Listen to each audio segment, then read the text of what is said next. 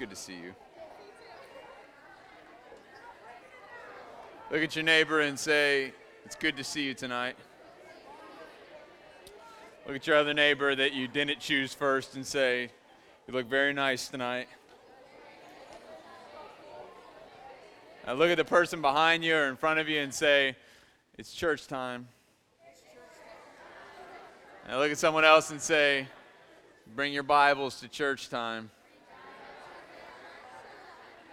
Hey, in all seriousness, if you are visiting with us tonight, we're so thankful that you are here. If you do not have a Bible, there should be a small brown ESV or a pink one around you somewhere. Go ahead and take that. That's our gift to you if you do not have one.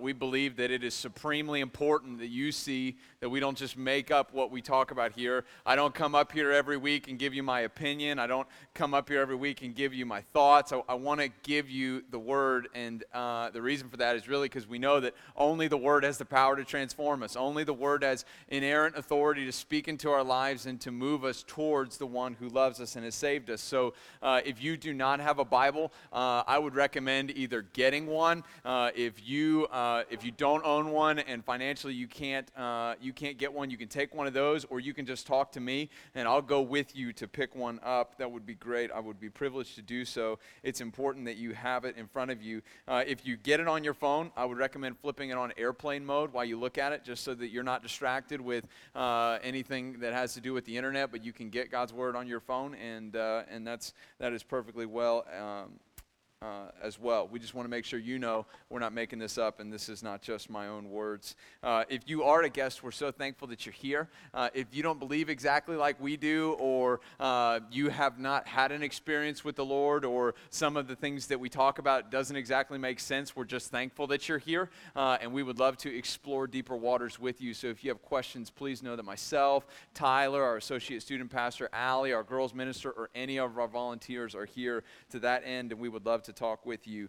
As we got started tonight, we were in here practicing, or I wasn't practicing, the band was practicing, and John was about to walk away. And do you remember how we prayed for John because he was having back surgery? Do you remember that? When he did his back surgery, he had something go wrong with the nerves in his leg, and he had to do another surgery on his leg, and apparently the incision was on the back of his calf, and I didn't know that, so he was standing right here, and he made some kind of smart aleck comment that you shouldn't have made, you shouldn't have done that, but I slapped the back of his calf like pretty hard, and John like immediately like you know, that thing that you do when you're in enormous amounts of pain, and that's when I remembered that he had a incision right there, and I felt like a moron. So that's how we got our night started. Before that happened, Dean was beating on the drums, and what happened? Like an explosion back there blew a circuit of some kind and smelled like fire and flame and everything other than that, but we're good now. We're excited that you're here and we got it together.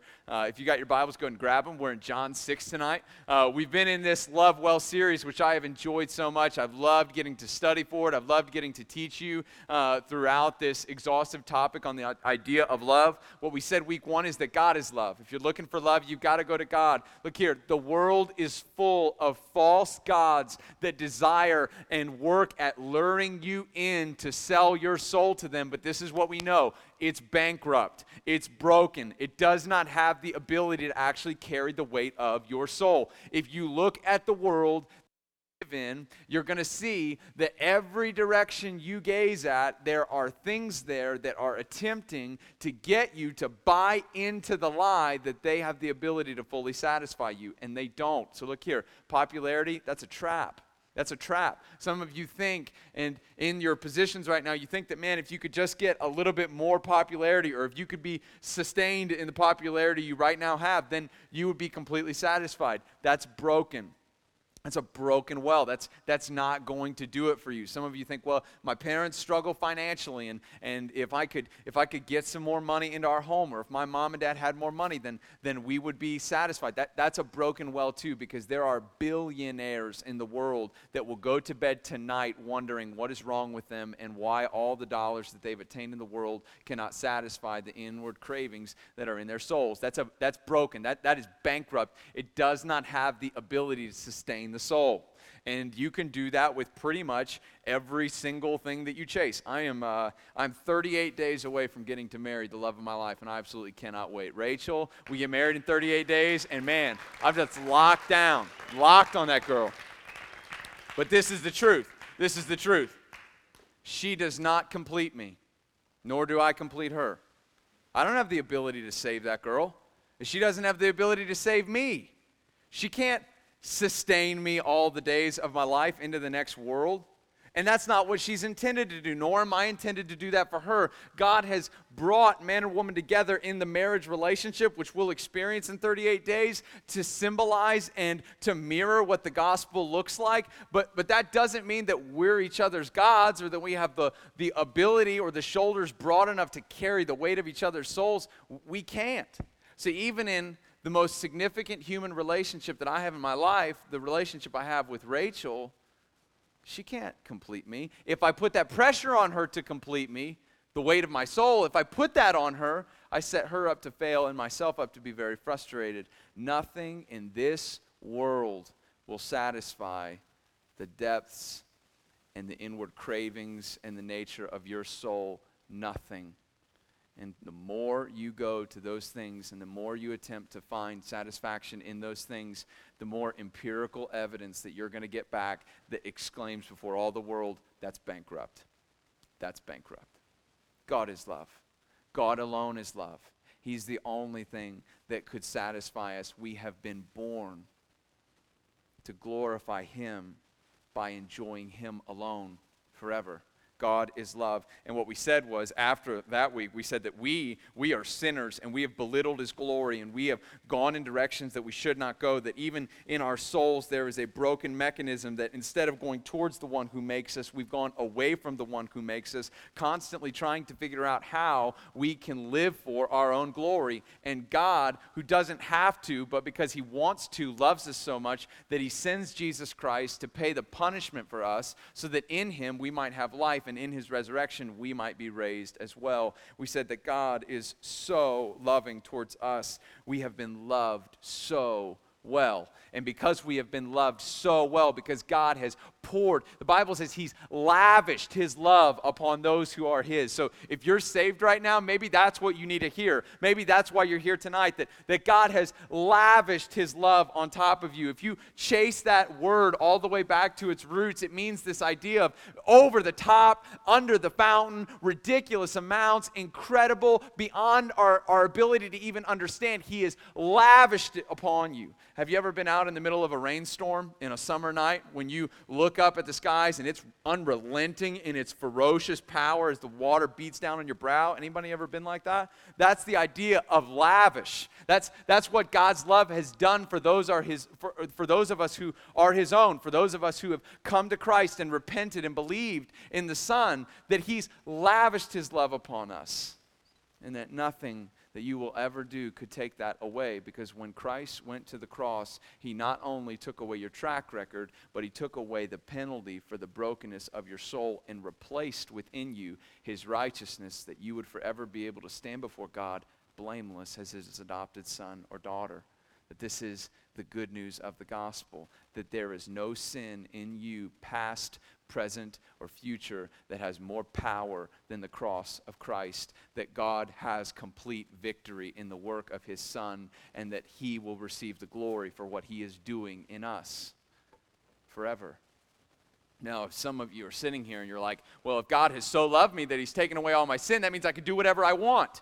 Paul would say, absolutely no. Shall we sin knowing that grace has won the day? We should not. In fact, that's contrary to what God has done. In drawing us in replacing within us His righteousness for our sin, in giving us this blameless status before Him, being overflown with His love, we are now privileged to chase Him forever, knowing that He is the only one that satisfies. So the rest of our lives we'll spend ringing out and walking towards and sprinting after the one who so loves us, and that's a privileged race that we run. Because we've been so loved, what we said week 5 is that we have now a responsibility to love other people, and that started with mom and dad, and sometimes that is tremendously hard. Sometimes it is extremely difficult to love moms and dads, and sometimes that's because they're broken and you're broken, and sometimes that's because they're right and you're wrong. Get that? Sometimes it's because they're broken and you're broken, and sometimes it's because they're right and you're wrong. I cannot tell you how many times when I was growing up, I looked at my dad and I'm like, man, such a moron. I'm so right here. And now looking back on it, I realize I don't think I was right one time. Because my dad's just smarter than me. Just knew more than I knew from the time that I was little. Reason that your moms and your dads pulled your little chubby baby hand off the stove when you were trying to lay it down on a hot burner. Right? Would anybody say that they're hateful for doing that? You're running through the kitchen, baby fat rolling all over your chubby little hand. You're about to slam it down on the burner, and mom's like, no! Yanks your hand out. Would you look at her and be like, man, you're so hateful? Mom would be like, go ahead and try it. Burn your hand right off. You see, as we grow, we continually think that we're smarter than them, and I think what we all need to realize is that oftentimes they're right. And that can be tough to love when they are right and you're wrong, but we so have been called to love them and respect them and honor them and cherish them and lift them up. And we said that we have a responsibility to love our siblings. That's extremely hard, yeah? There's nothing easy about that, because sometimes they're not smarter than you. And you're like, hey, preach it. My sibling's dumb. If you're saying that and they're in the room right now, just you can counsel later. Sometimes loving siblings is super hard, yeah? It's super hard. They're annoying, they're frustrating, they give you a hard time. Older brother, older sister's always picking on you. You feel like you're the underdog, and if you're the little one, or if you're the big one, you think that the little one's so annoying, man. They just never stop. Look here. If you are older, if you're an older sibling, look right at me. A lot of the ways that your younger siblings will understand the grace of God in the person and the work of Jesus Christ is through the way that you treat them. So older siblings, don't take your responsibility lightly, because your younger sibling, they will come to know in a more profound way the love and the grace of the Lord Jesus Christ because of the way you treat them, love them, and stir them towards Christ. You mess that one up and you'll own it. You mess that one up and you'll own it. Younger siblings, you have a responsibility to learn from, to love after, and to respect your older siblings. Stop trying to tick them off. Point them towards Jesus in the way you respond to them.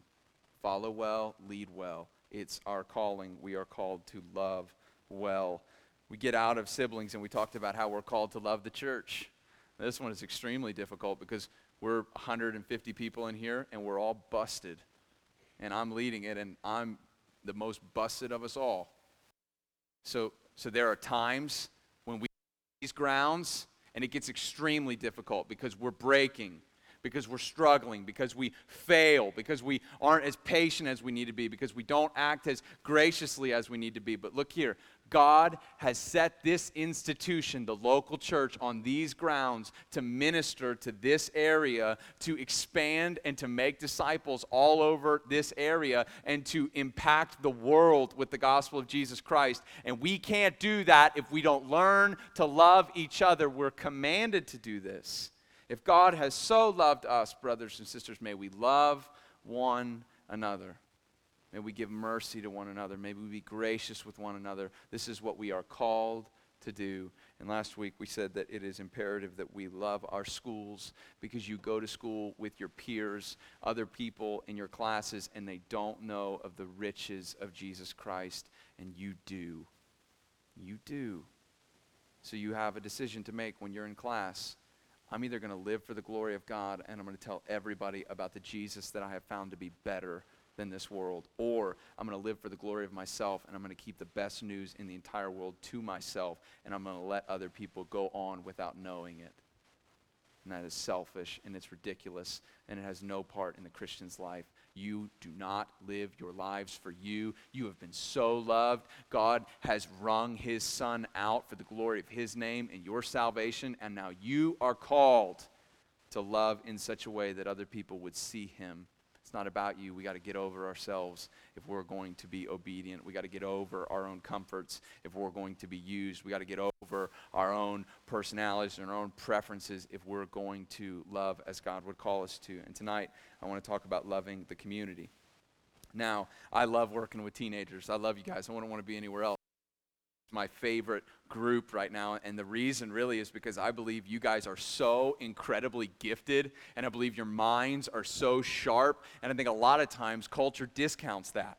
And sometimes we give them good reason to discount that. For the most part, I would say that empirically, you guys are doing and are going to do big things in your generation. I believe that we together, we're going to see some big things occur, and I believe that we are in this time and in this point in human history, and with the gospel of Jesus Christ, we can make a huge impact. So I love getting behind this group and just prayerfully putting wind in sails and encouraging you and stirring you and pushing you. But tonight, right as we get going here, I want to tell you, you can have an incredible impact on your community. J-Town, Pickerington, you can be in Newark, you could be in New Albany, you can be in Gahanna, you could be in Pataskala. You could have huge impact. But they're adults. They've got weird tendencies and they don't listen to me. Look here, God can use you, and I hope that you see that tonight as we go. In John chapter 6, we're going to look at how God, through Christ, does ministry. And prayerfully, we're going to glean a couple things about how we are to walk obediently, how we are to love our community, and how we are to approach truth. We're going to have to deal with some things that at first seem heavy, but I believe you'll see how important and imperative that they are. I'm just going to read the first part of 6 so we can get a setup for the last part, which we'll use from the TV. But 6:1 says this: After this, Jesus went away to the other side of the Sea of Galilee, which is the Sea of Tiberias, and a large crowd was following him because they saw the signs that he was doing on the sick. So if you're not a believer or you don't read your Bible often, Jesus at this point in time is starting to ramp up his ministry. In 5 chapters will be within the last 2 weeks of his life. And what he's known for before he dies for the sins of the world and resurrects in victory, what he's known for is being a miracle worker. He's a prophet, he's a teacher, and he's a miracle worker. So by the time we get to this place in Scripture, there are a lot of people following him because they're either sick or they want to watch the sick be healed. So a large crowd is gathered. Verse 3, Jesus went up to the mountain, and there he sat with his disciples. Now the Passover feast of the Jews was at hand. Lifting up his eyes then, seeing a large crowd was coming toward him, Jesus said to Philip, "Where are we going to buy bread so that these people may eat?" And he said this to test him. That's dirty. For he himself knew what he would do. Philip answered him, 200 denarii. If you've got a Bible or you like to take notes, 200 denarii is about 8 months' pay. And that's what they're saying. It's going to take 8 months of revenue in order to pay for the feast that we are obligated to provide these people that want to learn from you, Jesus. And this is where the story goes. 200 denarii would not even be enough to buy bread for each of them to get a little. And one of his disciples, Andrew, Simon Peter's brother, said to him, "There is a boy here who has 5 loaves and 2 fish, but what are they for so many?" Underline that in your Bibles. Put a smokestack right there. Put an exclamation point. Remember that one. We'll come back. Jesus said, "Have the people sit down." Now there was much grass in the place, so the men sat down, about 5,000 in number. Underline that one as well. Jesus took the loaves, and when he had given thanks, he distributed them to those who were seated, and so also the fish, as much as they wanted. And when they had eaten their fill, he told the disciples, "Gather up the leftovers, the fragments, that nothing may be lost." So they gathered them up and filled 12 baskets, underline that, with fragments from the 5 barley loaves left by those who had eaten. When the people saw the sign, when he had done that, this indeed was the prophet who's come into the world. I love 15. Perceiving then that they were about to come and take him by force to make him king, Jesus withdrew again to the mountain by himself. He knew that it wasn't his place and it wasn't his calling and it wasn't the purpose behind him being sent to be an earthly king. He was called to be the suffering servant, the one who would die for the sins of the world. And he took these 5 loaves of fish and these or 5 loaves of fish, that's not right, 5 loaves of bread and 2 fish, and he breaks it and he feeds the multitudes, 5,000. I have long desired to be a fly on the wall when this event goes down. But can you imagine Jesus? He sits down, he prays, and then he just starts breaking food, and it's enough to support and give to everyone there, and they all eat their fill. And Jesus provides for this group exactly what they need at that time. Now, he's going to turn the corner. His goal here is not just to feed people. It's not just to give them what they need for the hour. He's not just trying to meet a physical need. You need to understand something. In our world, if you are simply after meeting the physical needs of people, then you're not reaching maximum impact as God has called you to reach. Look here. We are called in compassion, yes. In love, yes. To provide, to care for, to love on, to meet the needs of the people around us. But if we do not give them the gospel, and we know that their well-being and their soul's condition depends on the gospel, that is outright disobedience, and it will not go further than a simple act of kindness that has no power to transform the life. Look here. There are institutions all over the world that can be a humanitarian. We can give our money and we can sign up to simply give people what they need in this life. But if you know that Jesus Christ is the Savior of the world, and on Him and Him alone may a man or a woman be saved, then it is imperative that you point people towards Him. So what we're going to see here, Jesus, He draws them in. He earns relational equity. He feeds them, and by doing so, He receives a platform to speak truth into them that He knows their souls will rely on. It's crucial that you understand obedience does not just mean meeting a physical need. To meet a physical need alone, when you know that the gospel is true, that's shameful. Like, could you imagine? Could you imagine getting on a plane and going all the way, halfway across the world to someone who's never heard the gospel and meeting a need? Maybe that's food or water, getting back on a plane and coming back. Never one time talking about the love of the Lord Jesus Christ. Never one time pointing them back towards the gospel. What did we do in that place? We did nothing that will have eternal significance. Not if there's not a voice somewhere that cries out, this is the gospel. Romans says, how might they believe if they don't hear? How might they know if no one tells them? His job here is not simply to meet a physical need, but He's going to go beyond that. Check out this verse that we read, and I've told you to underline, and then we'll go on. One of His disciples, Andrew, Simon Peter's brother, said to Him, there is a boy here who has 5 barley loaves and 2 fish. How many like to eat? How many like to eat a lot? How many you throw down? Some of you are like, I eat 7 meals a day, and they're big. You go to McDonald's and you're like, I'll take 9 McDoubles, please, and a McChicken. Anybody ever do the McGangbanger at McDonald's? Anybody know what a McGangbanger is? McDouble, McChicken, McDouble. Eat it. Put it together. Eat it. These guys are like, I'm all about it. Some of you like food, and that's cool. Some of you are like, I'm a normal human, and that's cool too. There are 5,000 people in the group. Now, there's 150, but 5,000 people. And Andrew brings 5 loaves of bread and 2 fish. Clearly insufficient, yeah? It's not like you're just going to get a couple bites. You're getting crumbs if you're here. And God takes what this little boy has, and He expands it for the masses. Now, as we talk about this, and as we talk about your part in reaching community for the gospel of Jesus Christ, this is the question I would start out with. What do you have right now in your hand that God might use? What are your 5 loaves and 2 fish? Now, think about your life. And if you need to, close your eyes. Do you think this boy woke up on this day and said, 5 loaves of bread and 2 fish, that should feed 5,000? Do you think he woke up that day and said, I'm going to bless 1,000 people? No, that was his lunch. But when he was presented with an opportunity, he gave it. And Jesus did the miraculous through it and blessed the multitudes. And who receives the glory for doing the miracle? Christ, yeah? Look here, all of us right now, all of us, you have something in your hands.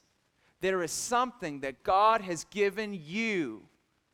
And he's saying, if you will give it back to me, I'm going to use it in amazing ways for the glory of my name and for the expansion of the gospel. It might be an activity. It might be a talent. It might be a passion. It might be money. It might be time. It might be energy. It might be relationships that you already have. It could be as simple as you're going through the line at a grocery store, at a restaurant, and a conversation strikes up between you and the person that's checking you out. Not like that, but, ringing you out. And you've got the time.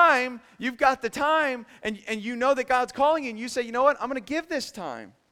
I'm going to have this conversation. I would ask you right off the bat, what do you have that's in your hands right now? What does God have you in right now? You might say, I like to do this, but it's kind of small. 5 loaves of bread and 2 fish, that's kind of small, right? In the face of 5,000. But when Jesus gets involved, he does the miraculous with what we believe to be small. And do you know why he works that way? Do you know why he takes what we have that's small and makes it huge? It's so that he receives the glory for the miracle and that we don't get the credit. So that we can rejoice in our God who does it all, and we can fall at his feet and worship his name, that no one would mistake it for us. If you're saved, you not only have been given blessing, but you've also been spiritually gifted. And now you take this small thing, and God can use it. God used 5 loaves and 2 fish to set up a beautiful picture, and that's what we need to read. We're going to go on to verse 22. If you track that story all the way through chapter 6, you see that Jesus sent the disciples across the Sea of Galilee. He stayed behind to pray. While he was praying, a storm broke out on the sea. The ship that the disciples were in was about to drown, and Jesus comes walking on the water, and he calms the storms, and they get to the other side, and this is where we pick it up in 22. On the next day, the crowd that remained on the other side of the sea saw that there had only been one boat there, and that Jesus had not entered that boat with his disciples, but that his disciples had gone away alone. Other boats from Tiberias came near the place where they had eaten the bread after the Lord had given thanks. So when the crowd saw that Jesus was not there, nor his disciples, they themselves got into the boats and went to Capernaum seeking Jesus. And this is what I love about this. You start to have experiences with the Lord, and you're going to start seeking him. Some of you in this room, you've been a part of our family for weeks, maybe months, and you're not a Christian yet. You don't know the Lord yet. You've never had an encounter with him yet, but you are very curious about what we do here. Very curious about what this is. Very curious about the one that we sing to and love and pursue. So you're seeking him. Because when he starts to show off and you witness that, man, that's engaging. Look here.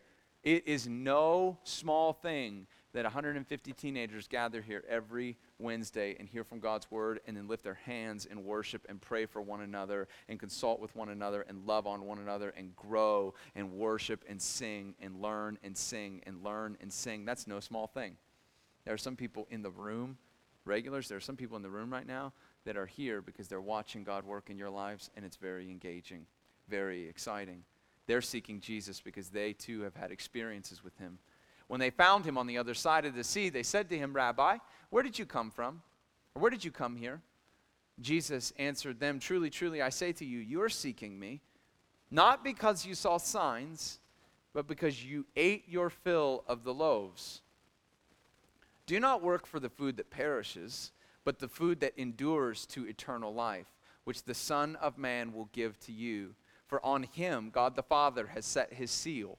Then they said to him, What must we do to be doing the works of God? Now this is curious, and he's setting something up, and he's drawing an illustration, and if you're careful, and if you're looking for it, you may see it tonight, and it might really work in a profound way in your life. He gives the 5 loaves and the 2 fish, which is an experience that those people no doubt never forget, but it engages them. it gets them, it focuses them, they see something, and now they begin to seek the one that provided it. So they come to the other side of the sea, and Jesus says, I know that you're seeking me, but you're not seeking me because you want to know me. You're seeking me because I provided you the loaves, and that's okay because I'm going to tell you who I am and why I'm better than even the bread that I have provided for you. And he says, you should not be seeking the food that perishes, but the food that endures to eternal life, which the Son of Man will give to you. For on him, God the Father has set his seal. What's he talking about? That's what the people ask. So he continues to explain himself. Jesus answered them, this is the work of God, that you would believe in him. You need to understand that you would believe in him whom he has sent. So they said to him, then what sign do you do? What that we may see and believe you? What works do you perform? Our fathers ate the manna in the wilderness, as is written, he gave them bread from heaven to eat. And Jesus said to them, truly, truly, I say to you, it was not Moses who gave you the bread from heaven, but my Father gives you the true bread from heaven. For the bread of God is he who comes down from heaven and gives life to the world. Who is this he? It's Jesus. For the bread of God is he who comes down from heaven and gives life to the world. Now, if you don't see that right away, it's okay, because they didn't see it right away either, which is why Jesus continued, and he says this.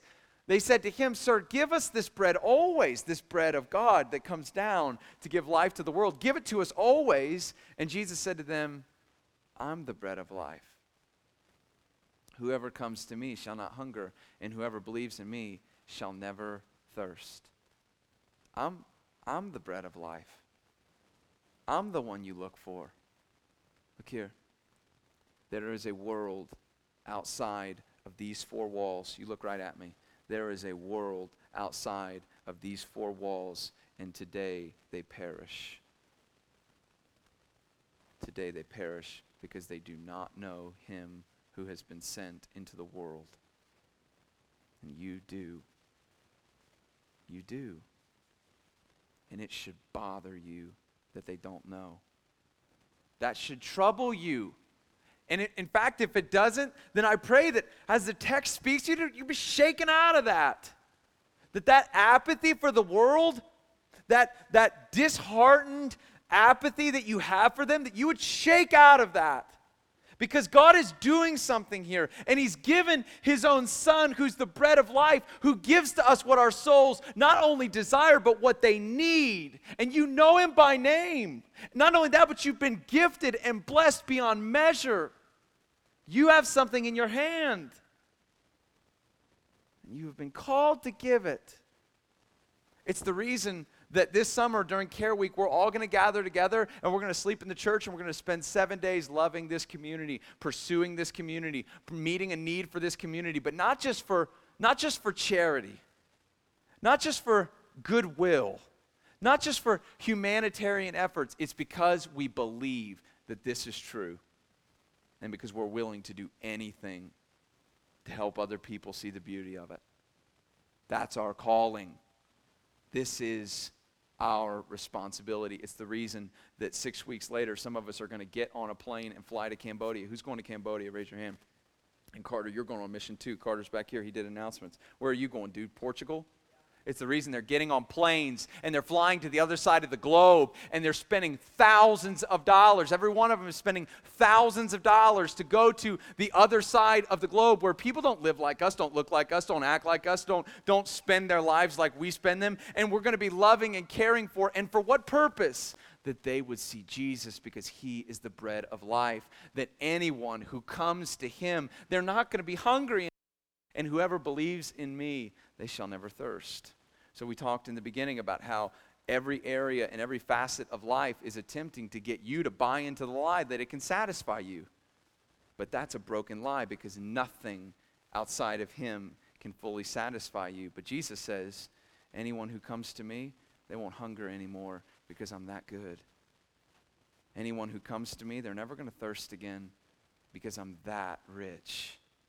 Because my mercy and my love and my calling is so sweet and so satisfying. Grab onto that. But I said to you, you have seen me, and yet you do not believe. This terrifies me, and it terrifies me for this reason. I've been called to pastor and love this family. The under shepherd, under Pastor John, delegated this portion of our flock to love and care for. And I know that in our flock, in our family, sitting here even maybe, that there are people who see Jesus every week, who read from his word, who talk about him with people, and they don't believe.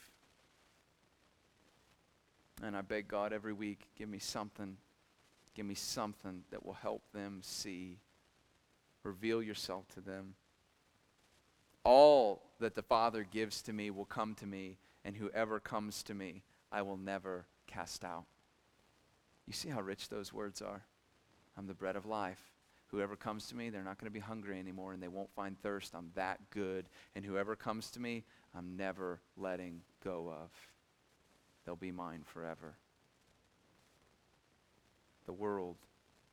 You have the opportunity to touch the world with what you have in your hand and what you've been gifted with in your soul, offering it up to Jesus and letting him do the miraculous. Jesus, he doesn't just feed them and count that as sufficient. He tells them the truth that he's better, pointing them back to him. For I have come down from heaven, not to do my own will, but the will of him who sent me. And this is the will of him who sent me, that I should lose nothing that he has given to me. I love that line. But raise it up on the last day. For this is the will of my Father, that everyone who looks on the Son and believes in him should have eternal life, and I will raise him up on the last day. And I'm going to land this plane. Whoever believes, they will have eternal life. Now, I want everyone to look at me. I'm going to ask you an important question. Do you believe that to be true? And don't raise your hand and don't nod up and down, just in your own soul. Answer that one. Do you believe that to be true? Specifically, the fact that there is an eternity that waits beyond our borders. That at the end of your life, however long that may be, there is an eternal existence that waits out there for those who believe, and equally there is an eternal existence that waits out there for those who don't. But notice that for those who don't believe, it doesn't say eternal life. And that's because when we do not believe, when we remain in sin, the Bible equates that with eternal death, not eternal life. The process of dying, but never actually reaching the finality of it.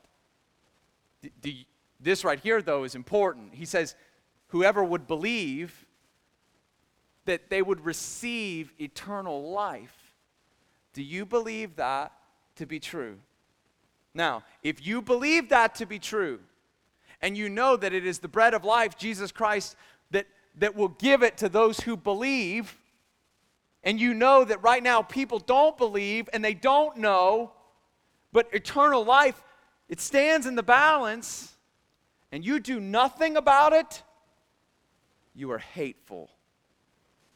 You are not gracious. You are hateful. You are not obedient. You are hateful and cruel. You're not walking in the way that he would have for you. Right now, you have been given something in your hand. And you've been given a life to live. And if you would stop thinking that the world revolves around you, and you would stop acting like everything is about you, and you would start to give it over to God and simply pray every day, God, how might you ring me out today for your glory? How might you use me today for your glory? How might you purpose me today for your glory? What conversations do you want me to have today for your glory? Who do you want me to talk about you today for your glory? Who do you want me to impact today for your glory? Who can I pray for your glory? How can I expand the good news of the gospel for your glory? Does it mean that I'm going to go on a mission trip and I've never done that before? Good, go. It doesn't mean that I'm going to give an enormous amount of time and money that I don't really know where it's coming from or how I'm going to do that. Good. You need to give it and you need to go, because this is the only investment that will pay. This is the only thing that we have that will gain something beyond the lives that we live. You pursue money, you pursue stuff, you pursue materialism, and let me tell you something. Everything you buy, everything you own, and everything you purchase, it'll become the future stuff.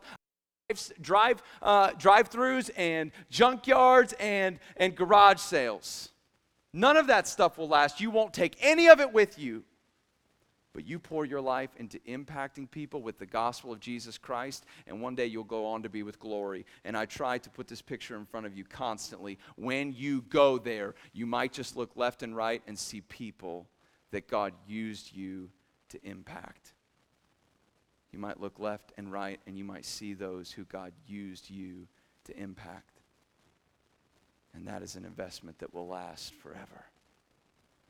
That's a life that means something. So 4 things that you might be able to do. 4 things to help with this. As the band comes, you guys are good. Number 1, provide for the needs of people. Provide for the needs of people. I'm not telling you that justice is wrong. I'm not saying that compassion shouldn't be given. Surely we need to do that. It's important. It's important. Someone who thirsts, someone who's thirsty, give them cool water. Someone who's hungry, give them bread. Someone who's in slavery, purchase them out of it. Someone who's bullied, sit with that individual and boost them and lift them up. Surely provide for the needs of people. But don't stop there. Don't you dare stop there. Sow gospel threads into your conversations. Talk about Jesus. Because if they don't have him, they have nothing. You're simply making them more comfortable in their misery. Point them towards Jesus. He's the bread of life. Serve people through. This is the institution that God has established to make disciples all over the world. So instead of just doing it by yourself, get a brother or sister in here and serve people, meet needs of people, and point them towards Jesus together. You're more effective as 2 than you are 1. And lastly, take advantage of things like Care Week. It's money, it's time. Look here, there's not a dollar that you could spend better than investing into the kingdom. And there's not a dollar or a moment that you could spend better than loving people towards Jesus. If you would understand that the world is not about you, and you would understand that there's something in your hand that you can give right now. You have something that you can give. And if you could give it, if you would give it, God will use it. And it'll be an investment that pays for eternity. You can change. You can do this. God has empowered you. Let's go. Let me pray. Lord, we love you so much. We thank you for the blessing of this day, God. I thank you that you have allowed us the privilege of joining you in mission, that you are calling sons and daughters out of this world, and that you've given us the opportunity to join you in that. How beautiful. God, I pray that tonight your Holy Spirit would motivate the souls of these students to get going, to move, to pursue you, and to love you publicly as they serve their communities. God, I pray that everywhere they go, they will be about your glory and they will be about your gospel for the good of those that they interact with. Help them, help me to walk in obedience. We worship you. You're the God who saves. You're the God who calls. You're the God who justifies and the God who sends. So send us tonight, God. Put convictions on us. Put weights on us. May every student in here as we worship be praying, God, where might I go? What have you put in my hand? And how might I be obedient with that? And as students pray, may your Holy Spirit interact gently with them, spurring them towards those things that you've called them to do. We worship you in this place, Jesus. You are the only one worthy of it. In your beautiful name we pray. Amen. As we sing, you're always welcome at this place to pray. If you'd like someone to pray for you, certainly be welcoming to that, because they will be all over you. You can lift your hands, you can worship, you can pray where you are, but I would just ask you to go out with these couple questions. What does God have in my hand, and what is he calling me to do with it? How might I glorify him through the proclamation of the gospel, through what I have in my hand? I love you guys. Let's stand.